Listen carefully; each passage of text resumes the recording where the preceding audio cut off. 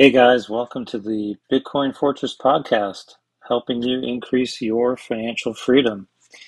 This is episode 26, recorded on July 17th, 2022. This podcast is for entertainment only and is not investing advice, so please do your own homework. Well, we'll start with the market update. And then also an outlook for next week since we're in the middle of earnings season. Stocks finished sharply higher on Friday, snapping a 5-day losing streak thanks in part to stronger than expected retail sales data and a moderation in inflation expectations. Financial stocks paced Friday's gains, with Citigroup surging 13% as it reported the best second quarter results of any big bank so far. Meanwhile, comments from the president of the Atlanta Federal Reserve indicated that he likely would not support a potential 100 basis point rate hike at the central bank's upcoming policy meetings. But Friday's rally still was not enough to overcome 3 days of selling earlier in the week, leaving the three major market indexes with weekly losses of 1.6% for the Nasdaq, 0.9% for the S&P 500, and 0.2% for the Dow.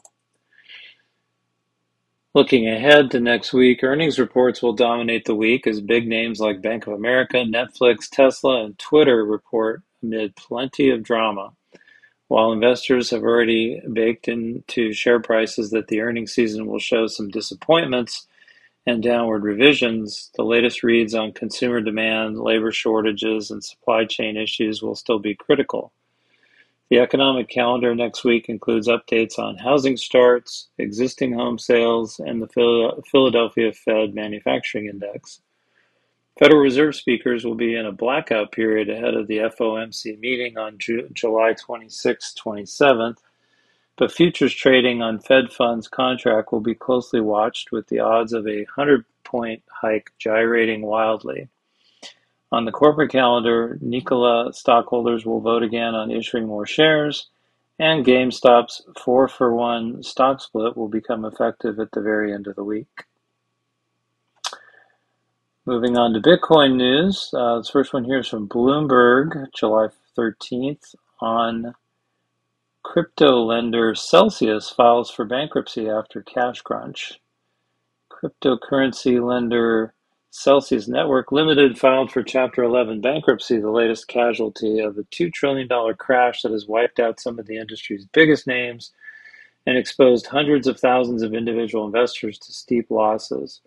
Celsius, which has more than 100,000 creditors, said it took the step to stabilize its business and work out a restructuring for all stakeholders. The filing was made in the Southern District of New York and listed Alameda Research, the trading firm co-founded by crypto billionaire Sam Bankman-Fried, among major creditors. The platform held about $4.3 billion of assets against $5.5 billion of liabilities as of Wednesday, according to court papers. The company's been trying to obtain new financing from third parties, but those talks made clear that a bankruptcy filing was necessary, Chief Executive Officer Alan Mashinsky said in a sworn declaration. And actually, if you look at the filing itself, it's quite interesting. I think where is it?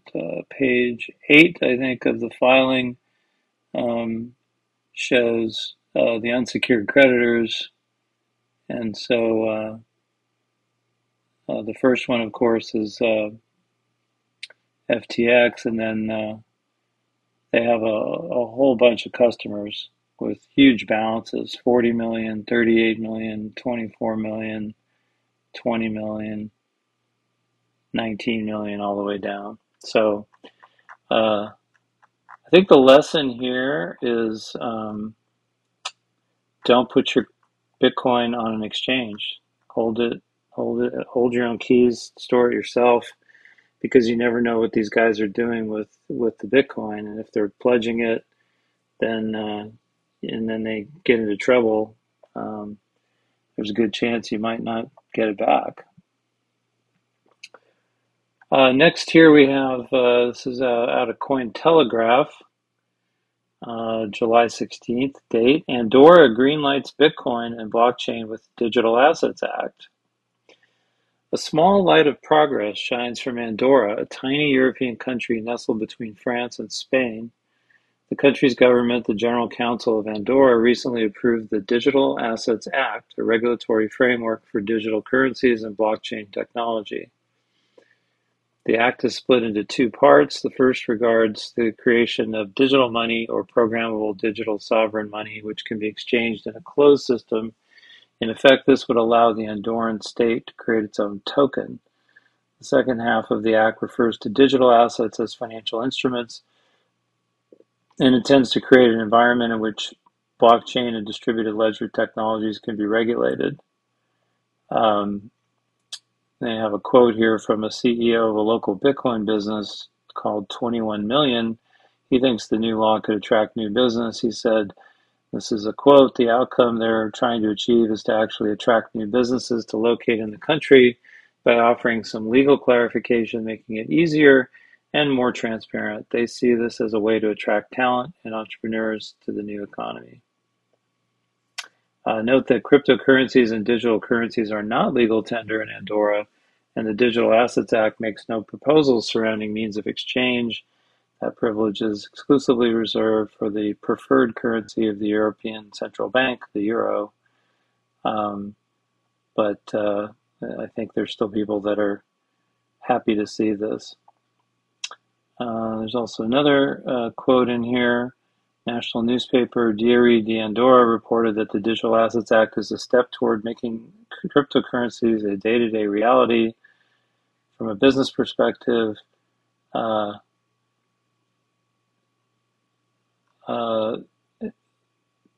they said that a level of crypto friendliness depends on the activity. So that's again good news, I think, from the standpoint of starting to encourage, I guess, larger companies, investors to locate there, since there'll be less uncertainty about the legislative environment, which is still, very much being developed in the space. Next up is Bitcoin news, Bitcoin.com. This was updated a couple days ago. Putin signs law prohibiting payments with digital assets in Russia. Russian President Vladimir Putin has signed a law imposing direct restrictions on the use of digital financial assets as a means of payment inside his country. The crypto page of the RBC Business News portal reported the ban applies to utilitarian digital rights as well. Russia is yet to comprehensively regulate cryptocurrencies, but the law on digital financial assets, which went into force in January 2021, introduced the two legal terms. Russian officials have in the past indicated that DFA encompasses cryptocurrencies while UDR applies to various tokens. This fall, Russian lawmakers will review a new bill on digital currency designed to fill the regulatory gaps. The legislation approved now by Russia's head of state was filed with the State Duma, the Russian parliament's lower house, on June 7th by the chairman of the Financial Market Committee, Anatoly Aksakov, and adopted a month later. Until now, Russian law did not explicitly prohibit payments with digital assets, although monetary surrogates are banned and the status of the ruble as the only legal tender is enshrined. While the bill outlaws the exchange of DFAs for transferred goods, performed works, rendered services, it leaves the door open for cases of DFA payments envisaged in other federal laws. I think I mentioned last week they were actually looking at making payments outside the country to businesses, inside the country as being, and cryptocurrency is okay. They just don't want people using it inside the country, which is kind of interesting. But I think the external payments allows them to circumvent sanctions. And indeed, the article goes on to say, amid expanding financial restrictions imposed as part of the Western sanctions over the invasion of Ukraine, a proposal to legalize small-scale crypto payments and foreign trade with Russia's partners has been gaining support in Moscow. Along with banning direct payments with digital financial assets, the law also obliges the operators of platforms offering exchange services to reject any transactions that could potentially lead to the use of DFAs to substitute the Russian ruble as a payment instrument. The new legislation will enter into force 10 days after its publication in Russia's government gazette. Regarding the option for exemptions in its application, the RBC report notes that Russian legal experts have already highlighted certain controversies in the document.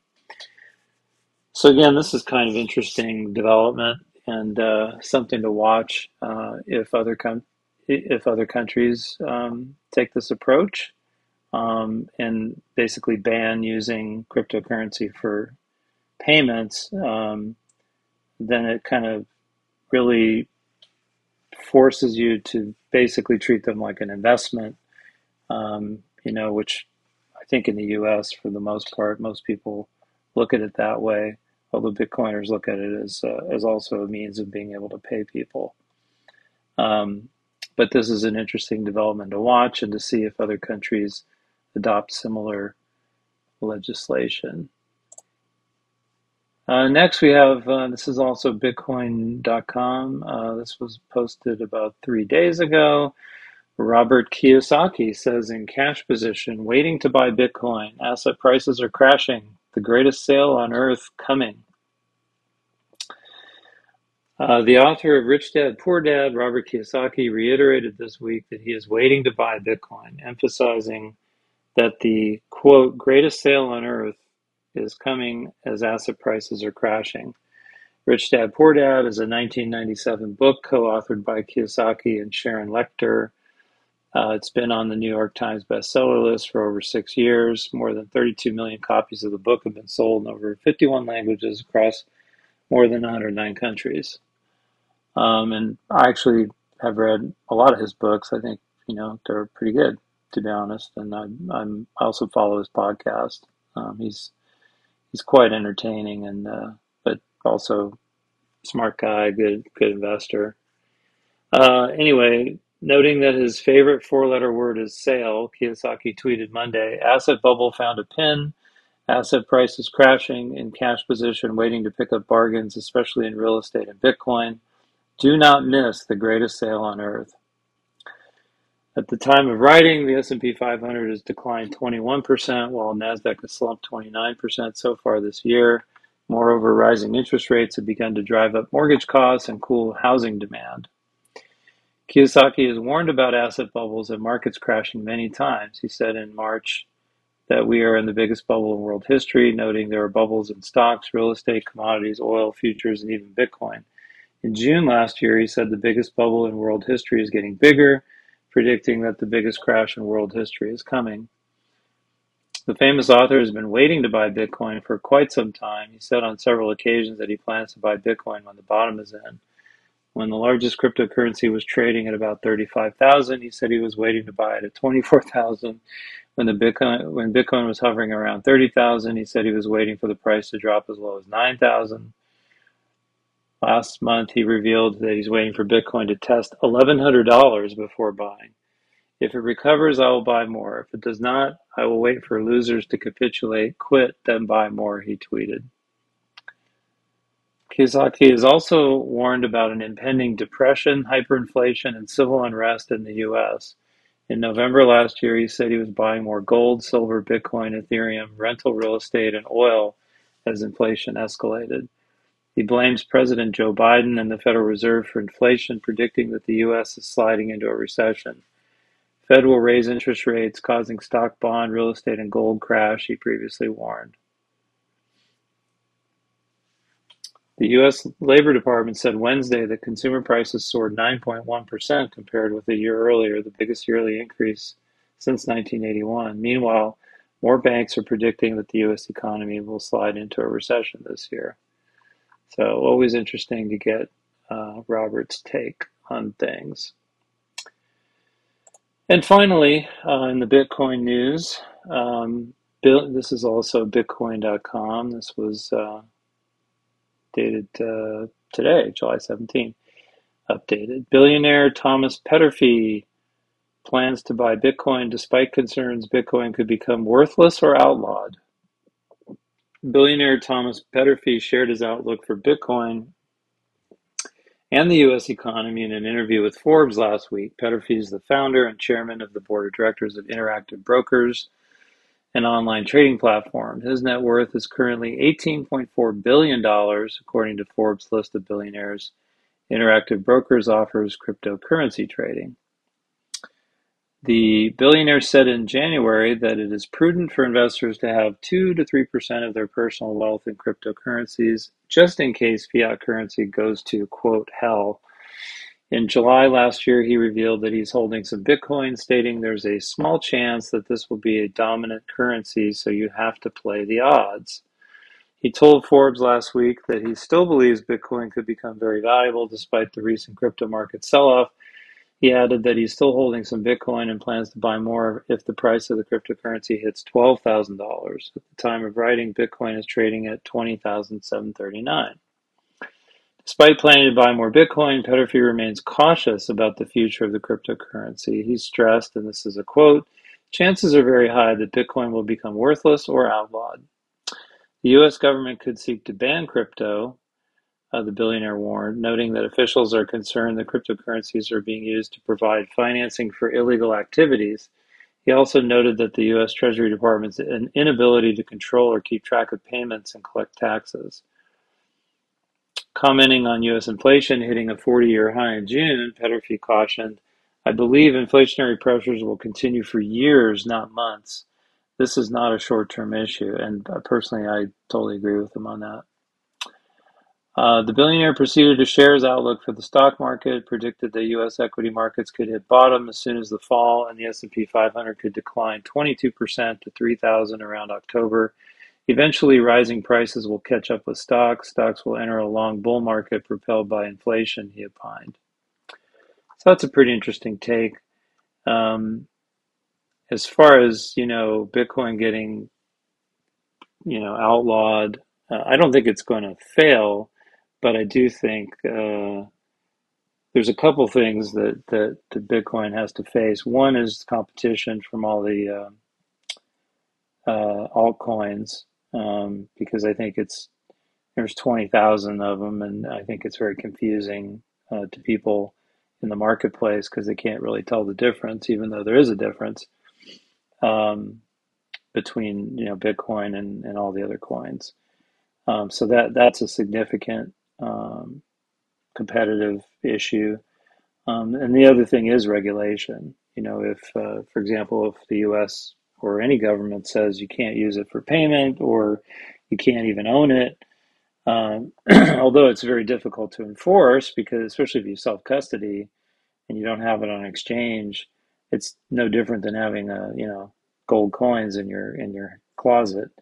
But if the government outlawed it, technically you'd have to turn it in, I guess, or you'd have to move someplace where it's not outlawed. So, but most people aren't expecting to leave their country, so I guess you would just go with whatever the law says. But at the moment, it doesn't seem like there's that the legislative agenda is really trying to tackle that right now. But I think his take on it is that you should have a non-zero position, a small percentage, because I think many people have said that the downside risk is pretty minimal at the level that it's currently trading at, Bitcoin, but the upside risk, the upside is potential is 10x whatever. So as a traders would look at that and say, well, it's a good risk reward. So that's probably where he's coming from on that. Okay, and then last, we'll talk about the monthly portfolio review. This is also posted in my Substack, and so I will include a link. Also include a link to all these articles in the show notes, but I'll also include a link to my blog post, and then in that there are some other links to some other things I'm going to talk about if you're interested in in reading some of the additional information. So here we are, monthly portfolio review, July. So markets recovered a bit this month with the Dow Jones posting, and I use the DIA ETF as a proxy for that, up 3.79%. S&P 500 using the SPY ETF up 3.96%. And NASDAQ using the QQQ ETF is up 5.97%. Over the trailing 30 days, as of the day I'm writing this, which is today. Bitcoin's also up about 3% over the past 30 days. Some key news items this past week included the following. Non-farm payrolls increased 372,000 in June. Unemployment rate is steady at 3.6%. Michigan Consumer Sentiment Survey indicated sentiment improved 2.2%, and assessment of current economic conditions improved 6.1% over last month, but the survey is still near all-time lows, and I've got some commentary later on from the survey that was kind of interesting. The Consumer Price Index, as I think one of the articles mentioned, reading for June showed 9.1% annualized inflation. This is the highest that was reported since, I think, 1980. I know the other article said 1981, but I think it's 1980. And then also the retail sales report showed 1% growth month over month in June, although some analysts, and I'll read a Lynn Alden tweet here in a minute, have correctly pointed out that if you factor in inflation into nominal sales growth, it shows a very different picture. So her tweet says, a friendly reminder that due to unusually high inflation, nominal retail sales and real retail sales are telling very different pictures about the economy. Nominal sales are up, but the amount of stuff people are taking home is flat to down.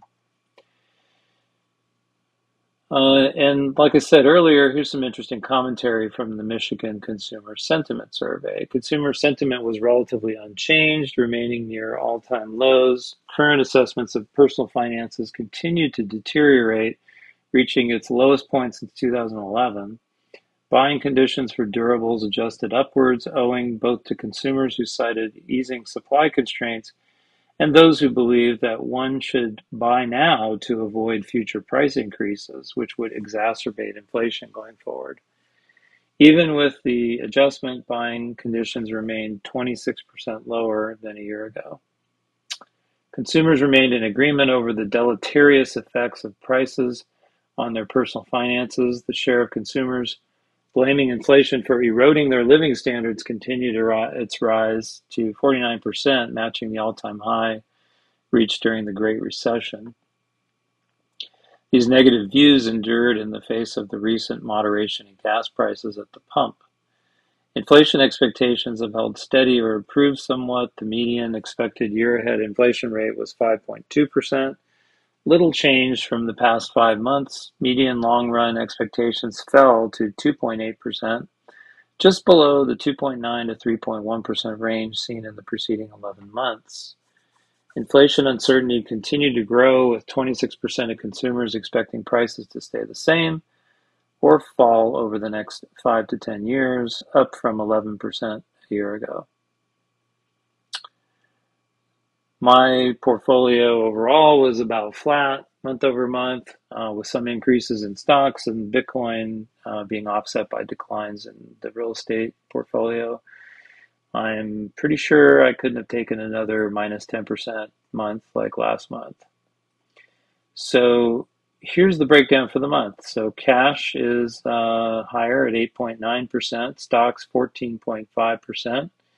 That's large cap 2.4, mid cap 2.2, small cap 2.2%, and international 7.7%. And all of these are actively managed funds in my 401k. The international does include developed and emerging markets. No current position in commodities, no current position in bonds. Real estate is at 31%. 29% of that is actively managed fund in the 401k, and then the rest is an investment property. I'm actually currently selling that to diversify into some other opportunities given the run up in price. But the market is super, super slow right now in my area, and I can certainly attest to what is being reported in the media. It's just like it went from an extreme seller's market to almost a no bid market. I mean, there are sales, but just very, very slow. Um, Private equity is 18.8%, and I have a variety of small seed invest, angel list, and Republic investments, and a few direct startups. I try to spread it across a large number of companies, disruptive themes like artificial intelligence, genomics, property tech, fintech, blockchain, energy, cybersecurity, esports, cannabis, etc. No new positions added this month.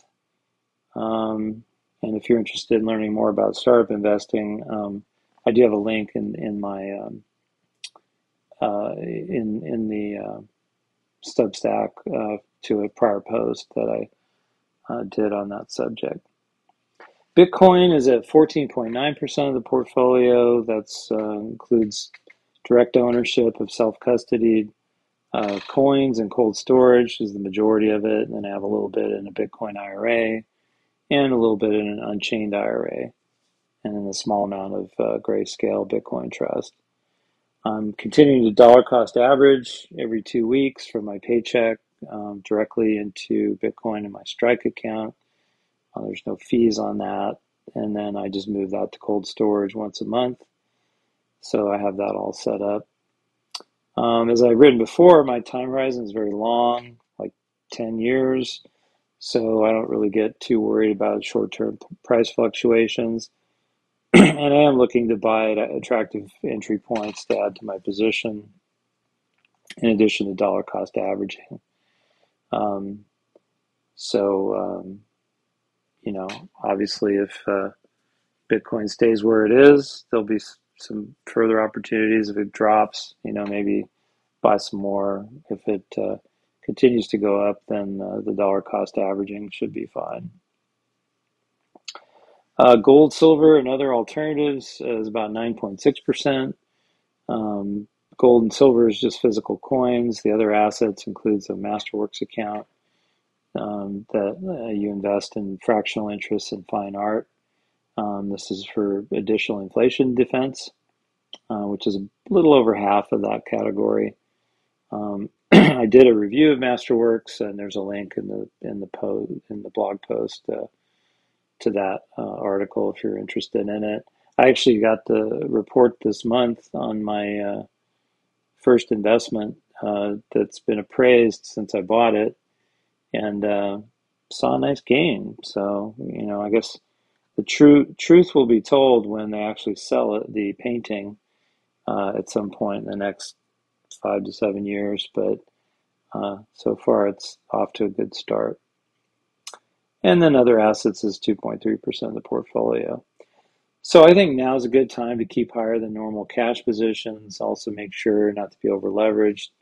My cash position is almost 9% currently, and my debt to total assets is well below 30%, which should help me buffer any further market downside, which, depending on who you talk to, some say yes, some say no. So some say maybe the bottom's already in, and some say no, we got another 30%, 20% down to go. So either way, I'm fine. I don't need to sell anything, plenty of cash, and should be able to weather the storm. Uh, and I think markets are discounting the Fed causing a recession, it seems like, because longer end bond rates have fallen significantly over the last 30 days.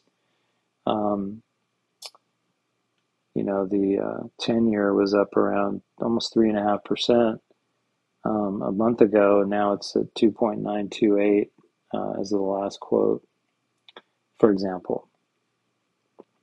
But But anyway, this drop off in interest rates has helped some interest rate sensitive risk assets like beaten down technology stocks recover a bit and could help the weakening housing market with lower mortgage rates. Um, as I wrote or talked about last month, I continue to believe it's not a matter of if, but when the Fed will return to easier monetary policy. And I'm not alone in this. There's a lot of people out there that agree with this, and it's just really a question of how soon do they return to easier monetary policy. I think it could be in reaction to concrete data supporting a recession, which of course will be very late and very reactive, or due to some kind of financial emergency, credit seizing up, or you know, uh, some kind of liquidity crisis that requires them to um, ease monetary policy. So there there has been, and there's an interesting tweet that I included in the blog post with a chart that shows why the Federal Reserve liabilities must grow exponentially to avoid a financial crash. And it kind of shows what happened each time one of the Fed, whoever was the chairman at the time, tried to tighten monetary policy. It didn't last for long, and then they went right back on the exponential curve. So take a look at that in the blog post if you're interested. Uh, it's they call it the Mermican chart because I guess the guy's Twitter handle is Mermican. Lawrence Lepard quoted it too in